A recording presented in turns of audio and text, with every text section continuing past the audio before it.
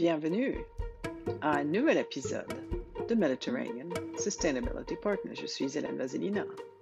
Cette fois-ci, je suis très heureuse de pouvoir accueillir Georges Chaminet.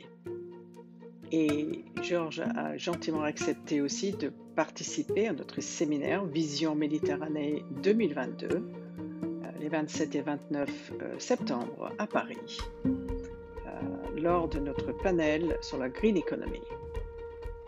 Alors, dans ce podcast, nous allons parler du soft power de la musique, atout diplomatique et pont entre les peuples. Et voici les 3 segments que nous vous proposons dans cet épisode. Segment 1.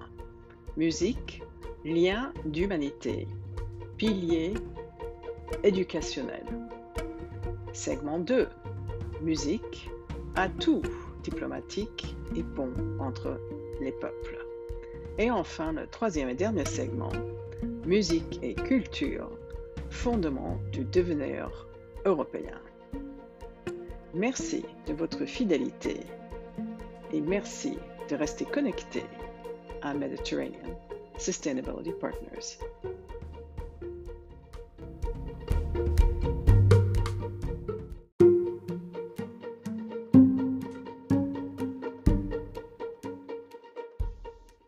Monsieur Georges Chaminet est président fondateur du Centre européen de musique.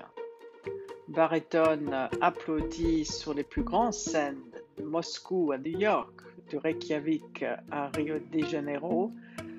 Georges Chaminet est aussi un pédagogue confirmé qui donne régulièrement des masterclass en Europe, au Canada, au Brésil et aux États-Unis. Ambassadeur de la fondation Musique en ME, Music in Middle East, Georges Chaminet est aussi membre permanent du Board of Directors de Music for Peace, un organisme qui lui a décerné en 2011 la distinction de premier musicien pour la paix. En 2018, il est promu au grade d'officier dans l'ordre des arts et des lettres par les ministres de la Culture et reçoit en 2019 la médaille Grand Vermeil de la ville de Paris. Georges Chaminet a également été nommé ambassadeur pour la paix et la justice des 17 objectifs 2030 NOW des Nations Unies en 2019.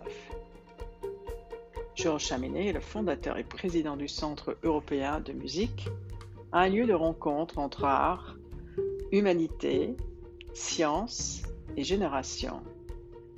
Il s'implantera à Bougival, dans les Yvelines en France, à l'horizon 2024.